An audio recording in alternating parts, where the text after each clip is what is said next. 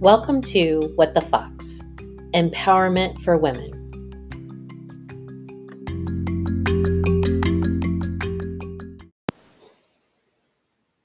Welcome to What the Fox. Today we're going to talk about teenagers and giving them the freedom to be themselves. Kids will be kids and they should be kids, and we shouldn't try to control them.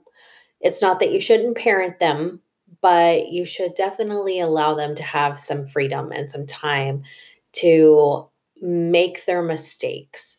They're not you, but they are still going to make mistakes.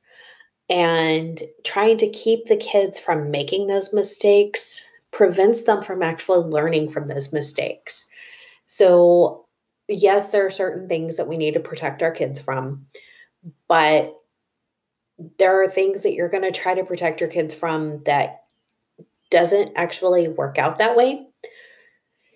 And I would say, as you're talking about trying to protect them and trying to keep them from doing the things that you don't want them doing, it's very difficult to do that and to still have their trust. So as you're trying to put out these boundaries and the kids are trying to push back on the boundaries, just remember that they are kids, that it is okay for them to make some decisions that you don't agree with, that you need to reinforce the fact that you do love them, and try to still be there for them, even whenever they end up doing these things. My kids hid a lot of things from me that I had no idea about. And keeping up on everything that they've done, it's insane at times.